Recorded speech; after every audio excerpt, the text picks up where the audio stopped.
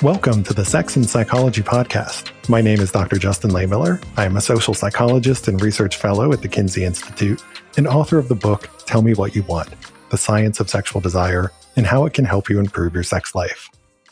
On today's episode, I'm going to be speaking with Dr. Eli Finkel, a professor at Northwestern University with appointments in the psychology department and the Kellogg School of Management.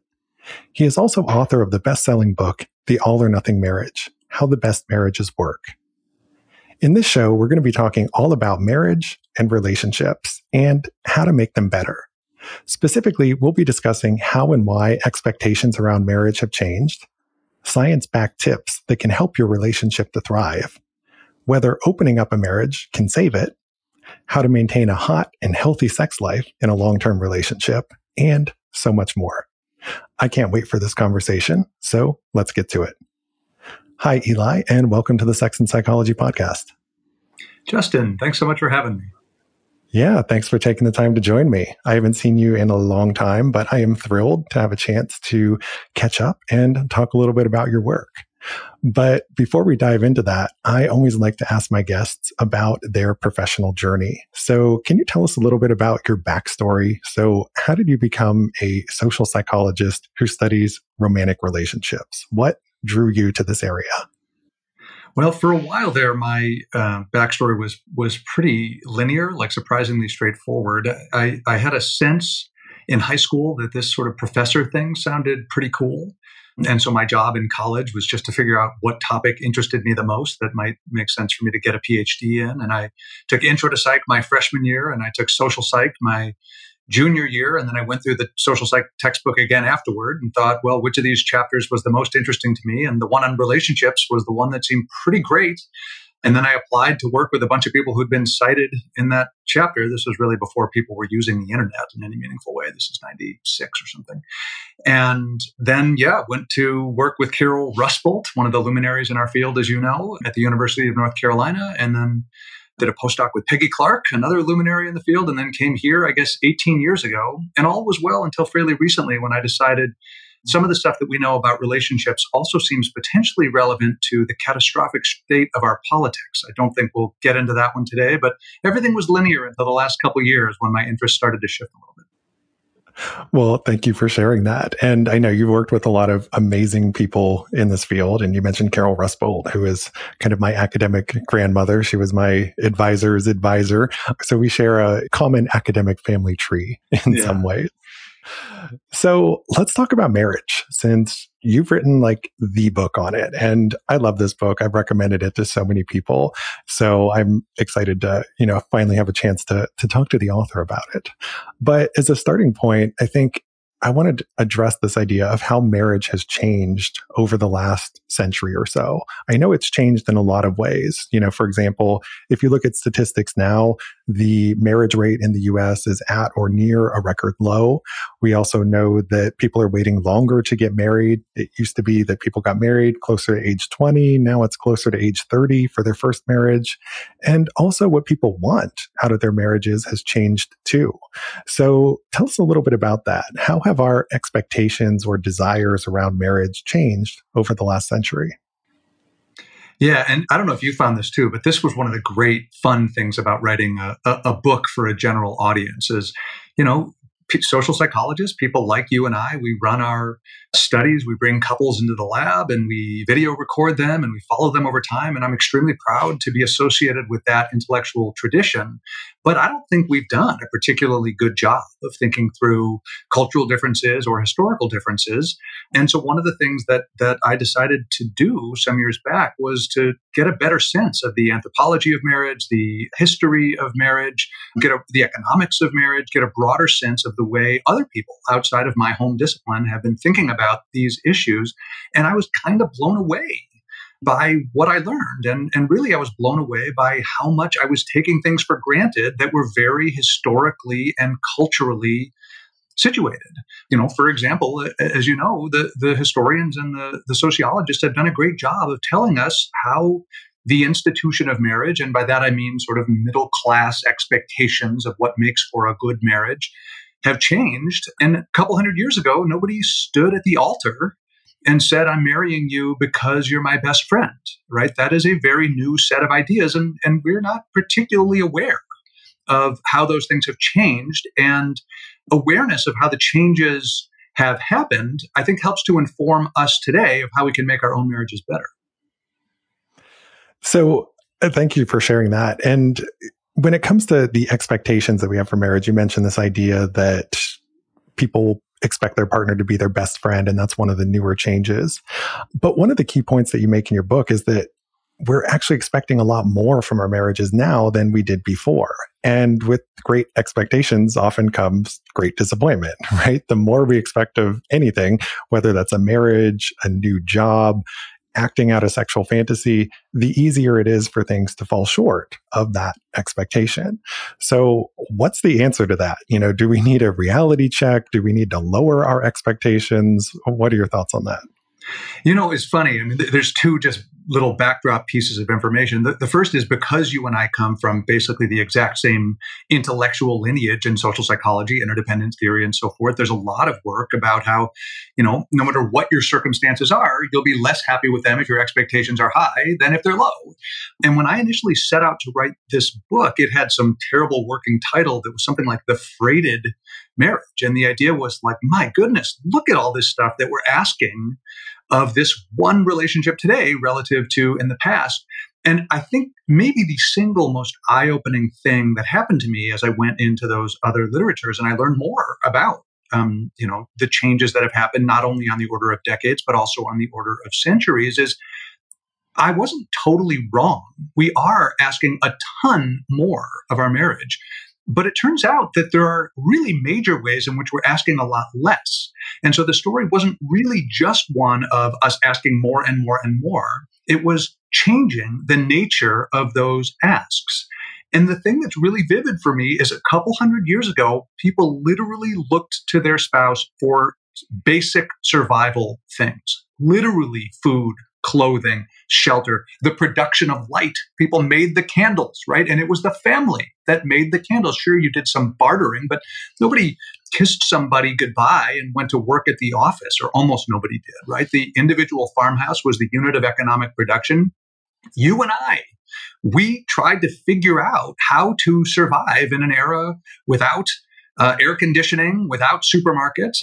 And so those sorts of expectations that we would need of our partner were absolutely essential before. And they're not meaningless now. It's not like we don't care about marrying somebody who's a good provider.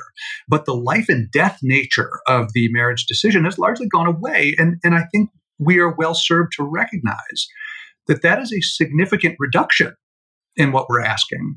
So as you know from the book, I eventually realized that the shift isn't really about asking more versus asking less exactly. I framed it in terms of Maslow's hierarchy, right? We used to look to marriage to fulfill, those of you, the listeners who've seen Maslow's hierarchy will remember that there's the physiological and safety needs at the bottom. It's making sure we don't freeze to death, maybe making sure we have enough food. In the middle is like love and belonging sorts of needs. And then it's really toward the top that we look to esteem and self-actualization needs. And so I think we're asking a lot less at the bottom when it comes to what we're looking for in a marriage, but a whole lot more at the top of Maslow's hierarchy. Yeah. And I think the way that you describe that is beautiful for emphasizing why you need that historical and cultural perspective when you're trying to understand relationships and how they've changed and evolved over time, because you can't just look at, well, what are the expectations that we have today? You have to look at how the world around us has changed at the same time. And that changes what we want or need from our relationships. And since you mentioned Maslow, fun side story about him, since this is the Sex and Psychology podcast, when Maslow was the president of the American Psychological Association, he was actually a vocal advocate for nude psychotherapy. And back in the late 60s, early 70s, there was this whole nude psychotherapy movement where they thought that getting naked with strangers was a way of finding your more authentic self. And so Maslow died at a relatively youngish age. So it would have been interesting if he would have stuck around further, because once he wasn't around, they didn't have that really strong advocate for nude psychotherapy. So it might look very different today if Maslow was still here. Well, I mean, let me ask you. I mean, you're more expert on this stuff than I am. I mean, I hear what he's saying, right? That being authentic and vulnerable, that these are difficult and complex, multifaceted things. You tell me. I mean, do you hold any sort of optimism for the idea that all else equal, therapy is likely to be a little bit better, at least for some people, if it's nude? Oh man, I'm not sure how much I want to go out and stake a wager on that. What I can tell you is that there is demonstrated empirical benefit of spending time naked. It doesn't have to be in a therapy office, but when people participate in randomized controlled trials of social nudity versus, social clothed interactions, that people who engage socially in the nude, they feel better about themselves. They develop more self-confidence. And so it kind of also makes me wonder just about spending more time naked with your partner, if there might be some benefits in that. So I don't know, maybe a future study on that. Let's get back to your book. So you and Esther Perel often talk about how within marriage, there's this expectation of partners meeting all of our needs, including needs that are seemingly in conflict with one another. Right. So one example is we have this need for our partners to provide stability and security and to be our rock. But at the same time, we have this need for surprise and excitement. We want a partner who's constantly going to surprise us in exciting ways. We also often want partners who are going to help us to be the best, most authentic version of ourselves. But at the same time, we don't want our partners to be a harsh critic of us. Right. So we want them to push us to grow, but not to criticize us. So how do we manage these sorts of conflicting needs in a relationship? How do you find the right balance when it comes to doing that? Well, there won't be a one size fits all solution to these, but I do think a good place to start is to acknowledge these complexities. And I don't get the feeling, and here I don't have data, like it would be great to do a study of people as they step onto the altar and be like, hey, just before you say I do, I have some questions. To what extent have people thought in terms of resources, time, emotional energy, attention, these things being finite? To what degree have they said, these are the things that are truly essential that this one relationship helped me meet? These are the things that are essential that happen with this relationship as opposed to on my own or with other friends or relatives or whatever.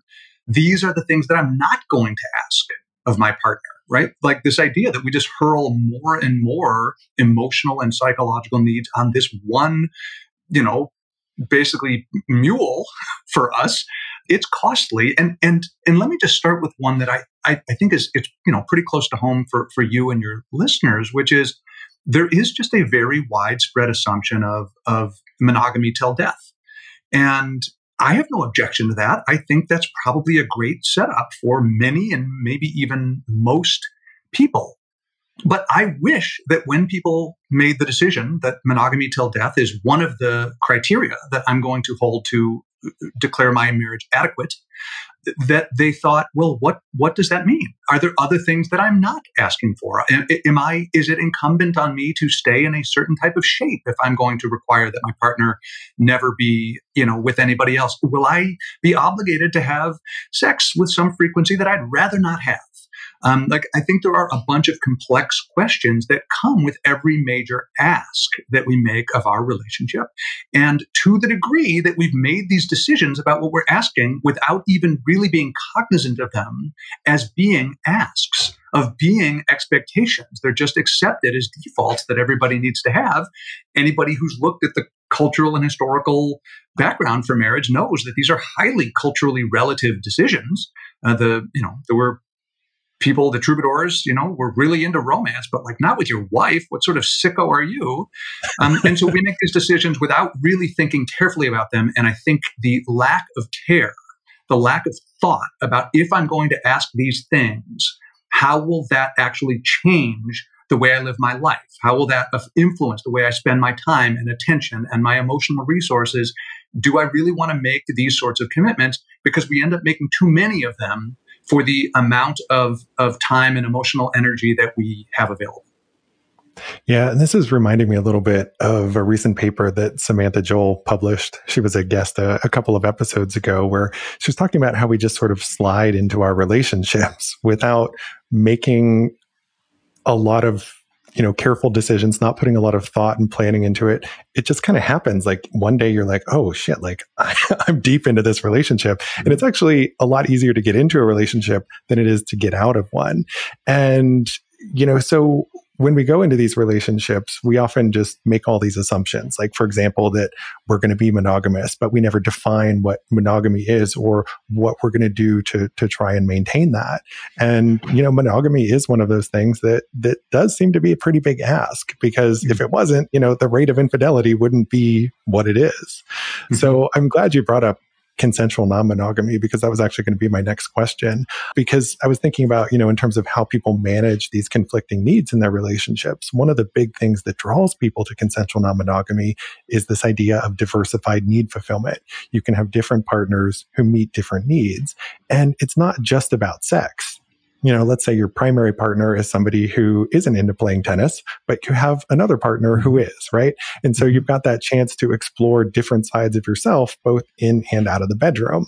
And you can also, sexually speaking, explore different sexual sides of yourself. For example, in some of my studies on consensual non-monogamy, I have some people talk about how, maybe with their primary partner, they're very vanilla, but with their friend with benefits or secondary partner, they're very kinky, right? And so it provides that opportunity to explore the self to meet different needs. So I'm curious to hear a little bit more about your thoughts on, sort of when and for whom you think opening up a relationship might be a solution to making that marriage work. Yeah. I mean, hugely important question. I should begin by saying that I think, there's a cottage industry of advocacy for consensual non-monogamy, and I disidentify from that. I believe it to be something that people should think carefully about for themselves, and that many people probably would have better marriages and more satisfying lives if they did it, if they pursued consensual non-monogamy. That said, I don't know if it's the majority of people. It wouldn't be surprising to me if it's not. And the risk is very real, right? So you might think, well, okay, a lot of people are saying that this is something we should do. Why don't we give this a shot? If we had perfect ability to forecast our emotional experiences in the future, then that would be fine. But how will I really feel? Like we might say, you and I, Justin, might say, all right, we're allowed to see other people. And then I started seeing somebody, but the rule was I wasn't supposed to develop real feelings. Well, okay. I mean, let's not pretend that I can really guarantee that. Or you might say that, like, you're not going to be jealous, right? And then, like, whoops, I thought I wasn't, but now I am. And so I just want to be clear, because I'm about to say why I think there's some serious upsides to considering a non-monogamous life. I don't think it's for everybody, and it's naive to pretend that this isn't a risky way to go. On the other hand, monogamy hasn't solved all the problems, and we can't pretend that there's no risk with that option as well. It depends on the set of risks that the individuals in the couple or the throuple or whatever that they would like to take.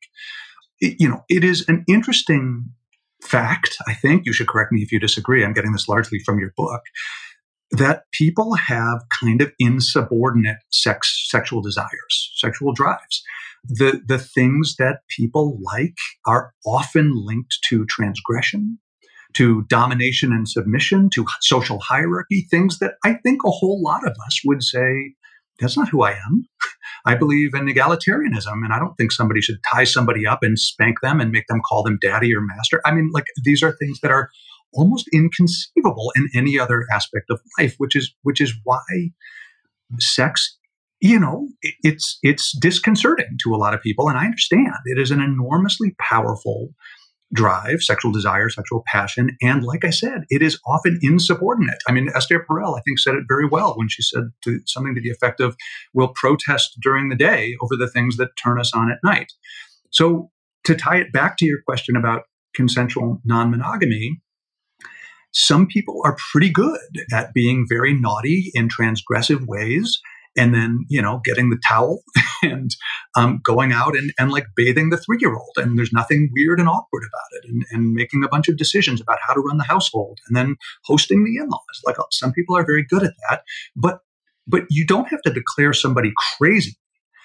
If she were to say, look, it's really hard for me to shift like that. It's really hard for me to enact the relatively naughty, I guess we'd say kinky or socially inappropriate types of activities that I like in my sex life, and to just integrate that coherently with all of the other co-CEO of the household, me trying to support you through your moments of shame and humiliation, the two of us working to raise our 4-year-old and our 2-year-old together.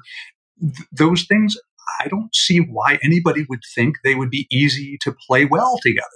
And so I think it's kind of heroic how many of us are able to frame shift from, well, there we are, we had dinner with the kids, and then we spanked each other for a while and had some crazy stuff like where we had nudity in front of the windows. And then after that, we did nighttime and we read the story to the kids.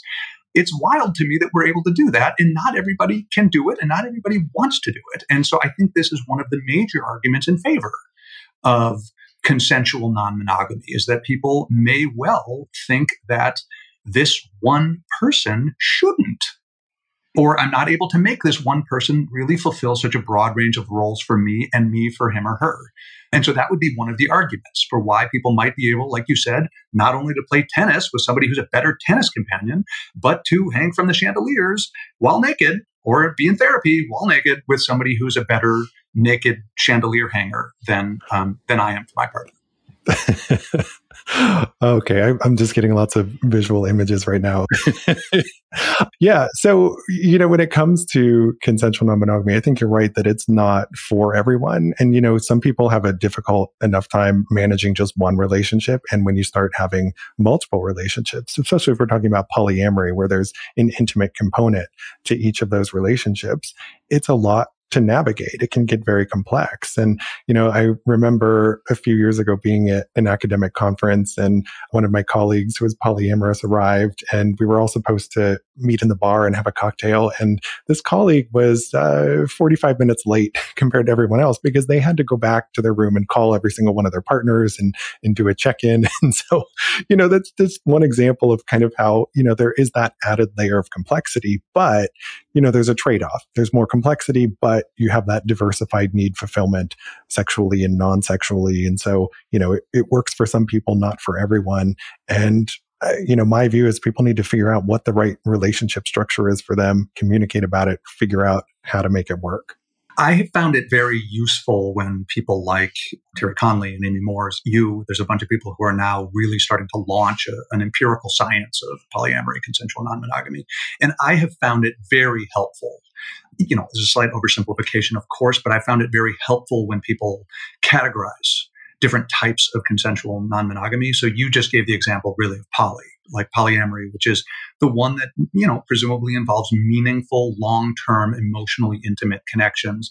As I understand it, there are basically two, broadly speaking, other types. There's swinging, which is where the couple has sex with other people, usually while both are involved in some way. So it could be orgies or quote unquote tea parties or something. And then the last one is, I think, just open relationship, right? Where it's like, you do you, I guess not, you do somebody else. But each of us is entitled to do, his or her own thing separately. And I find that interesting. And I'm not aware, maybe there's research on this. And in fact, maybe you've done it. If so, I apologize. But it occurs to me that different attachment styles should correlate with different preferences on those things. So it occurs to me that an avoidant person, somebody who's, wary of intimacy, might be horrified by the idea of polyamory, having 3-4 people for whom, she's primarily emotionally responsible, but may well think that, an open relationship where I'm allowed to do my thing and it's independent might be a very good fit. And this is sort of getting to your question, and I'd love to hear your thoughts on it too, is, for whom and how is consensual non-monogamy a sensible option? There's work on this, right? Is it yours? Yeah, so I've done some work on this. Amy Moore's and others have done work as well. In my work, I've focused a little bit more on the personality traits and characteristics. And you do see that certain personality types are correlated with not just interest in consensual non-monogamy, but being more satisfied in some type of sexually open relationship. So some of the big players there would be sexual sensation seeking, people who have a preference for more thrilling and risky sexual activities. Also people who are high in what's called erotophilia, where they just have more generally positive attitudes towards sex. And then also people who have what's called an unrestricted sociosexual orientation, where they can have an easier time separating sex from emotion and have more comfort with casual sex. Those types of individuals tend to be more satisfied in sexually open relationships compared to monogamous relationships. With attachment style, the findings are a little bit more mixed. So one of the things I see is that people who are high in attachment anxiety struggle more in every type of relationship, right? So, it's not necessarily the case that, one type of relationship might work better for them.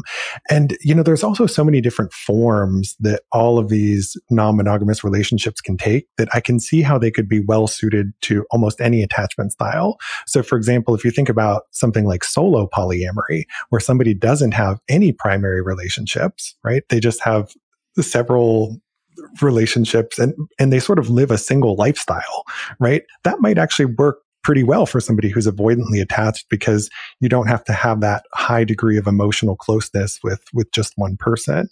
And then also some of Amy Moore's work has found that people in consensually non-monogamous relationships sometimes have different attachment styles with different partners, which just kind of blows my mind, because we think about people having this stable attachment style from cradle to grave, and they have it with, all relationships through their life. But no, it's fluid, it's flexible, and, it can change in response to different relationship circumstances. Fascinating. Yeah. So something else I want to ask you about is the idea of a soulmate. Now, according to public opinion polls, most Americans believe in the idea of a soulmate. And in fact, in a recent nationally representative survey of Americans that I conducted, I found that 71% of adults reported moderate to strong belief in the idea of a soulmate, which is consistent with what I've seen in some of the other polls. So what's your take on that? And do you think that this belief in a soulmate, this pervasive belief in a soulmate, is part of what drives the enormous expectations that we often have for our relationships and marriages? I mean, in answer to that last question, I think the answer is yes. A distinction that I always find useful in this space is there's one question that is, well, is it true that there are soulmates or isn't it true? Well, I don't know how to answer that. I'm not aware that science can really answer that question. I mean, maybe one day, we'll discover that there has been some higher power that has been fating people to be together. I sort of view it as hubristic for scientists to try to answer that question. A question that is scientifically tractable is, what are the consequences of believing that there are soulmates versus not believing that there are soulmates? And there's now a lot of research on that. So Chip Nee did some of the earliest work on that, building on, of course, Carol Dweck's original work in the domain of intelligence. Is intelligence fixed or is it malleable? Chip Nee and others have now, including us to some degree, have now looked at, the extent to which people believe that either you're compatible with somebody or you're not. That's a soulmate belief versus a sort of a work it out belief would be, well, relationships can develop through the resolution of incompatibilities, right? That you can get into a fight and it doesn't mean you're incompatible. It means here's an opportunity to get to know each other better. And my impression from that literature, which now exists in a bunch of domains, not just about the relationships in general, but about sex and about romantic passion and all sorts of, like, if you have passion for your partner, or if you've lost passion, is it gone forever or can you get it back? That's some work that I did with Katie Carswell here at Northwestern. And my understanding is that in general, it's perilous to have soulmate beliefs. And it is not perilous to have soulmate beliefs because they're inherently bad. If you're going through a stretch where everything's good and you're not having much conflict, then I think having a soulmate belief might make you even happier, because not only are you with somebody that you're having great experiences with, but you're with somebody who's cosmically the correct fit for you. And that's very satisfying. I mean, that seems great. The problem is... Sounds great. Yeah, sounds great. I mean, I'd take it. The problem is, and I think everybody who studies relationships would agree with the following claim, it is very unlikely that that will be the long-term circumstance in your relationship. I'm not saying all relationships will eventually go bad. I'm saying all relationships will eventually have some amount of notable conflict. So not just conflict, but like, we haven't had sex in months. Like it's normal for even good relationships to go through these bad spells. Well, now there's an interesting story you have to tell yourself, right? So you're getting this evidence, you believe in soulmates, and you're getting this evidence. It's like, oh, gosh, we really aren't communicating very well, and we haven't had sex lately, and I feel like we're fighting with each other. Well, what does that mean? If you're a soulmate believer, you're at especially high risk of saying, I guess we're not right for each other. And that means you're at especially high risk of exiting a relationship that may well be fixable. Now, again, exiting a relationship has pros and cons. It sort of depends on unknowable information about the future. But what we know is that people who think, no, relationships aren't about meant to be or not meant to be. They're about the decision to be together, the commitment to work through difficulties, the decision to view difficult interactions or periods of sexlessness as opportunities to learn more about each other, to grow as a couple, those people, in fact, stay together longer and, in general, tend to have better relationships. Again, in the exceptional case where you're in a 5-year period where there's been no trouble, then having soulmate beliefs sounds totally fine. That's just not what most of us will have for the rest of our relationship. Yeah, and I think that's well said. Now, we have much more to discuss, including science-backed tips for stronger relationships and a hotter, healthier sex life. But first, a quick break for a word from our sponsor. This episode of the Sex and Psychology podcast is brought to you by our friends over at Promescent. Promescent is here to help you get better in bed. Check out their VitaFlux supplements, which aim to enhance sexual health by increasing libido, sexual desire, and orgasm satisfaction in men and women alike. VitaFlux can also help to increase erection strength in men and vaginal lubrication in women. Promescent's other sexual wellness products include their signature delay spray, which can help men last longer in bed, a female arousal gel that heightens sensitivity, and a line of personal lubricants that come in several varieties. Promescent offers a 60-day money-back guarantee on all orders and free shipping on orders over $10. Also, all orders come in discreet packaging to guarantee privacy. Learn more and place your order at promescent.com. That's PROMESCENT.com. And we're back. My guest today is Dr. Eli Finkel, author of The All or Nothing Marriage.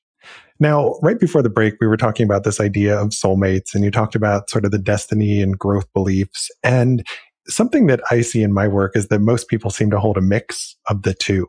So in the recent survey I conducted where 71% of people said they believe in soulmates, a majority of them also said that they believe that a successful relationship evolves through hard work and resolution of incompatibilities, which suggests that when people say they believe in the soulmate, not everyone has the same idea in mind. And some people do recognize that it takes some work, some effort to make it work. And I think that the pandemic actually helped put that in perspective for a lot of people.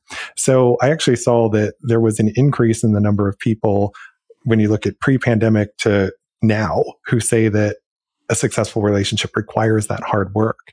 So I'm kind of curious to hear, what are your thoughts on how you think the pandemic changed the way that people think about relationships or the way that they approach them? I mean, I'm speculating a bit because even the data that you were just describing, I haven't seen. And a lot of the work that has come out, and I'm impressed by how much there's been, didn't have before and after data, right? It asked people how are things in the pandemic? And people are offering our participants are offering their theories of how the pandemic has affected them. But really what would be amazing, and we just don't have much yet, is, longitudinal evidence of couples that we were following before the pandemic, then the pandemic hit, and then we can sort of follow them afterward. Those are ideal. With regard to soulmates in particular, I'm intrigued to hear that people can sort of simultaneously believe in soulmates and believe in, work it out sort of theories of relationships.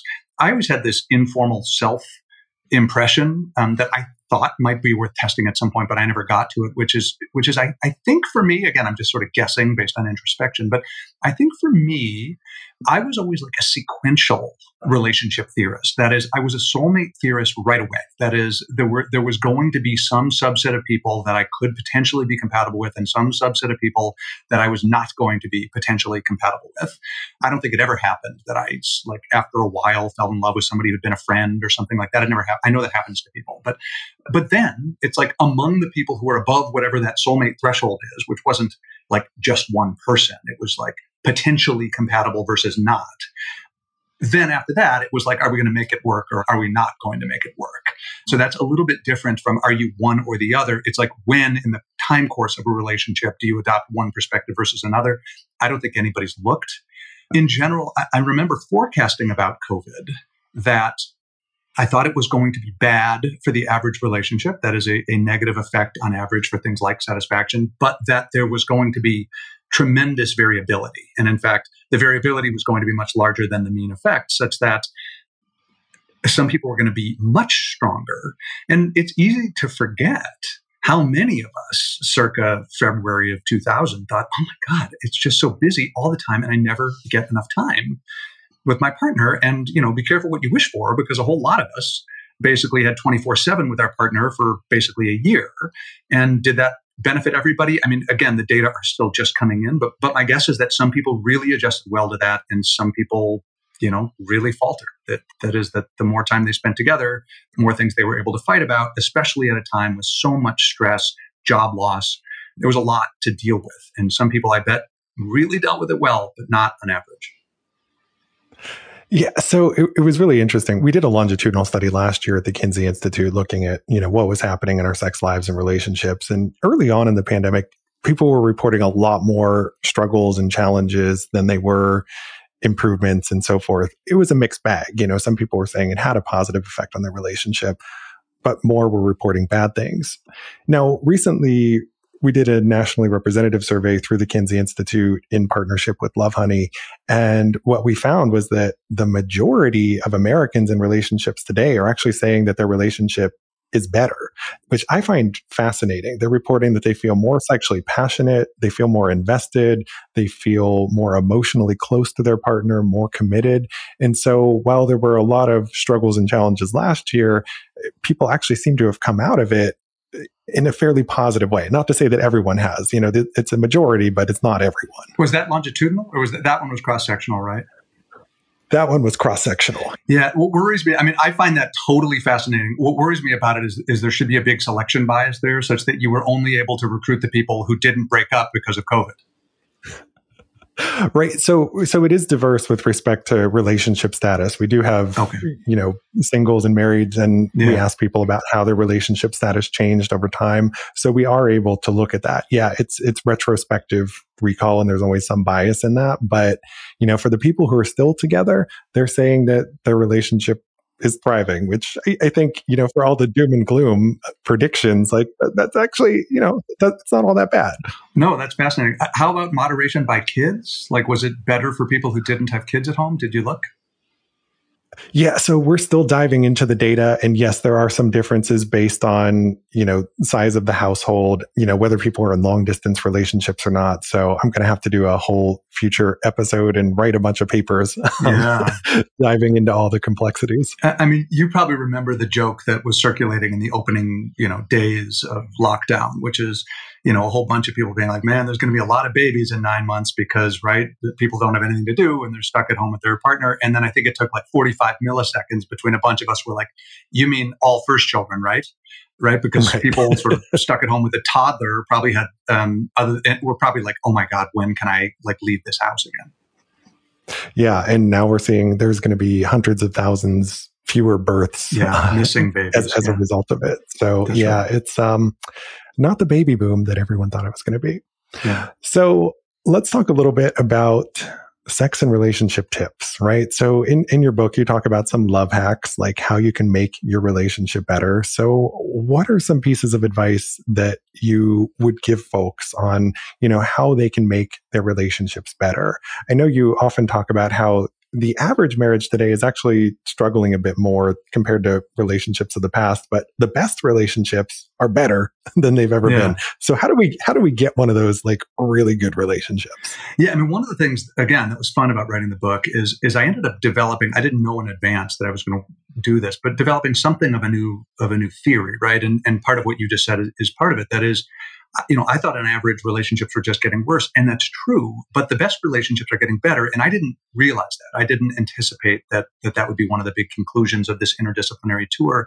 And I think the reason why that is that we, people like us, social psychologists, often think that high expectations are bad. We talked about that a little bit earlier, but there is an upside of high expectations, right? So the people who talk about expectations being bad are saying, conditional on a certain type of outcome. So assuming that your relationship is functioning at X level of goodness, are you better off having higher or low expectations? Well, you'll be happier with lower expectations. But that assumes that expectations don't exert any motivational effect on the way we approach our relationship. And Maslow himself argued that it's really at the top of his hierarchy. He wasn't talking about relationships, but it's really at the top of his hierarchy that you can get this profound sense of richness of the inner life, this deep feeling of meaning and purpose with your existence. And, it obviously feels good to have enough food to eat. He didn't deny that. But you think about the things that make life profound. And he was talking about self-actualization. He was looking at the top of his hierarchy. So to the degree that we in our marriages are looking for a type of self-expression, of a level of deep connection to help us live more authentic, meaningful lives. And to the degree that we succeed, there's within reach a level of fulfillment that was out of reach in an era where people weren't even trying. Call it the 50s, call it 1800, right? Nobody was even trying to do that. And so, therefore, what we've done is we've made marriage more fragile, more precarious. We've placed within reach a level of fulfillment that was out of reach before, while at the same time making it harder to have even just an okay relationship because our expectations have changed. So, with regard to how to make the relationship better, I argue that there's three general processes that we can use. The first one is to invest more. I think I said going all in, and relationship science is at a point where we can be specific about that. It's not just, do you want to go on a date night? It's, well, if you're specifically trying to enhance the level of passion in your relationship, then this type of date night is better than that type of date night. I'm talking about Amy Muse's research. And so I talk about ways that we can invest more and be strategic about the way we're really trying to connect on the deepest level. But I also talk about ways that we should ask less. I don't think the solution to having the best relationship that you can is the standard stuff that relationships experts do, which is it just about communicating more and more time together and more date nights? I think it's also going to be a healthy amount of asking less. What are the things that we can let go of? Things that are reliable sources of disappointment, reliable sources of frustration. If they're truly essential for you to meet in the relationship, then yes, fight through those difficulties until you to reach a resolution or have to split. But most of the time it's not. It's little piddly stuff that we get very frustrated about, or not always little piddly stuff, but not necessarily essential stuff. So those are two options: investing more for the things that we really care about, asking less for the things where we don't necessarily need them. And then I talk about a third one, like that's sort of all supply and demand, right? Are you investing enough to meet the needs that you're demanding of the relationship? The third option I call love hacks. And these are quick and dirty things that we can try to look at our relationship in a new way. These don't require our partner to cooperate with us. They don't require date nights. They don't even require that our partner knows that we're doing these things. And they're really changes in the way we think rather than time-intensive things. So I talk about some of the basic ones, things like attributions. Why were you late? Well, I have a lot of flexibility in how I explain that. Is it because you're kind of a jerk who doesn't care about me? Is it because you've been really distracted with work? Well, our relationship will be much better if I say the opposite to myself rather than the former. Gratitude. It's another type of love hack, right? Like we can focus on the things that our partner does that are sources of grievance, things that weren't as sensitive as we might have wanted. And you bought me that for my birthday. You don't even know who I am. Or we can focus on the ways in which our partner has good qualities or is kind to us, and we have choice in terms of those things. So the love hacks are like, can we reorient our thinking in a way that is beneficial without actually necessarily changing anything about the way we interrelate with our partner, that is date nights and so forth.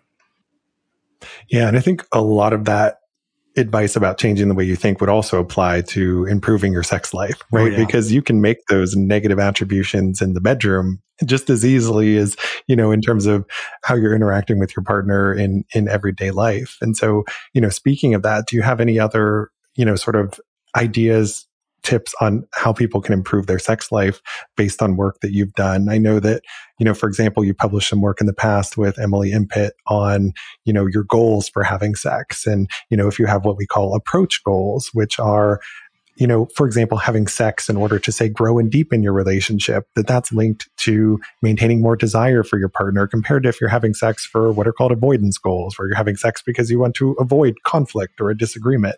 So, the reasons that you have sex, the ways that you approach it, the ways that you think about it, these are all important things for how you develop a happy and healthy sex life with your partner. So any other thoughts or ideas you'd want to share there? I mean, here's one more or less off the top of my head that isn't necessarily based in my own work, but recommendation: make your partner feel like a god or goddess or whatever gender neutral version of God is out there, right? Like You want to have hot sex. You want to have a very good time in the bedroom. A less self-conscious partner, a partner that knows that she or he or they are satisfying you, that you find them attractive, that is somebody who's going to be more freewheeling, more open-minded, more enthusiastic. And that's not that hard to do, right? We can express ourselves verbally and non-verbally in ways that make our partner know you are absolutely thrilling me right now. Yeah. One other question related to this. So would you say that the way that you talk about marriage and relationships, does that advice sort of transcend gender and sexual orientation, or is it more limited to, cisgender heterosexual persons because that's where most of the research is based? Just any thoughts on sort of the generalizability there? Well, I think in general, the trends are generalizable. I mean, it's interesting. Whenever you set out to write a paper or write a book, you need to make a bunch of decisions about what you will and won't focus on, so you don't end up writing a library. I focused on what I considered to be the sort of central tendency, the broad cultural view of, what a good marriage is. Now, of course, there's racial and gender identity variations on those sorts of things. Most of the things that I discuss in the book, especially the specific things like, adopting a generous mindset and making generous attributions for your partner's behavior, it is difficult to imagine would not apply to, I don't know, gay men or trans people, right? Like, I think most of those principles probably apply, but there are some unique challenges and opportunities that come from different relationship structures.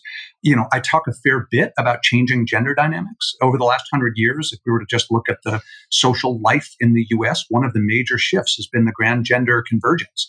This is an economist at Harvard named Claudia Golden who really fleshed out this idea. That doesn't mean that men and women are identical today or treated identically today, but if you looked at the tasks that men and women did in 1921 versus 2021, and let's just say in a heterosexual marriage context, but more broadly, the way their workplace and so forth, the differences are immense. And in particular, there's been this big convergence.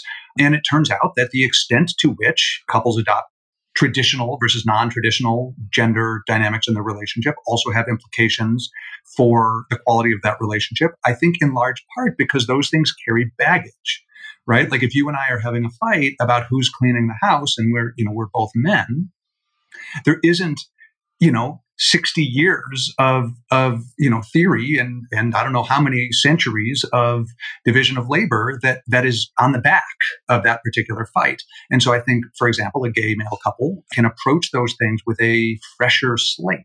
Mm-hmm. And I think that is in some ways an advantage. Yeah.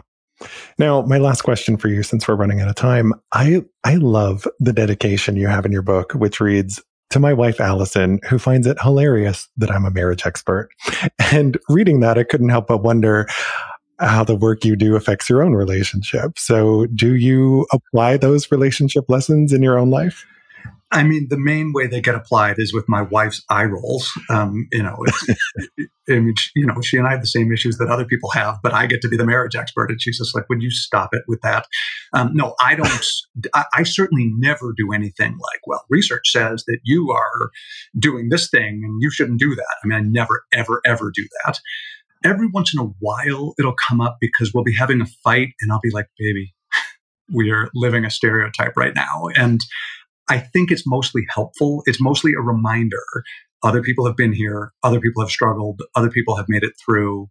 I do think there are like meta lessons of relationship science that are useful in a relationship context that aren't really about the content of what we learn, but are more about the recognition of subjective reality. Right, the realization that fights aren't always about what they seem to be about, and therefore it's worth at least exploring, what else is going on here. Not in a diagnostic way, certainly not in a nude therapy way, although I haven't tried it yet.